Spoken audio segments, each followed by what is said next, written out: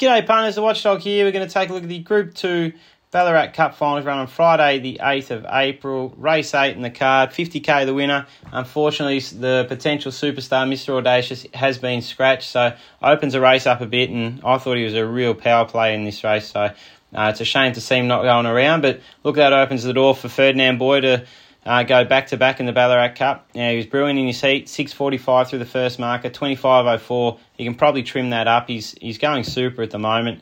He's got a slow beginner on his outside in the 8, do it. Then you look at Compliance, who's going to move to the inside. So if he does everything right at box rise, he gets across, he's going to prove hard to hold out. And yeah, I think this is probably his race to lose now. Then you look at Hennessy, drawn in the red. He's 5 of 6 from the red, 4 of 4 at Ballarat.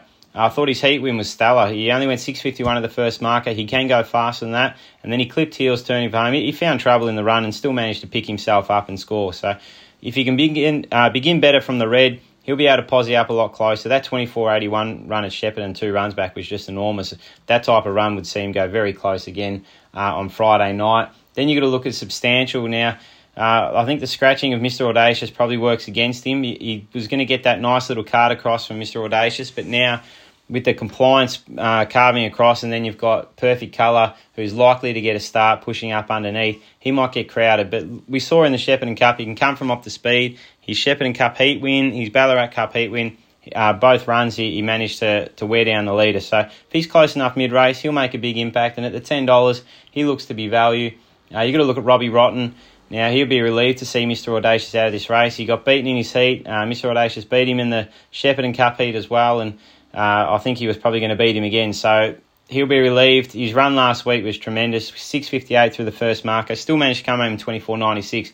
That type of run would see him figure in the finish on Friday night. So the run of the first turn is going to be very crucial. I think Ferdinand Boy and Hennessy, one of those two can exit the turn in front, and if that's the case, they're going to have their work cut out, or the rest of the field's going to have their work cut out reeling him in. So going to be a cracking event. If I had $20 to invest in this race, we're going to take a trifecta.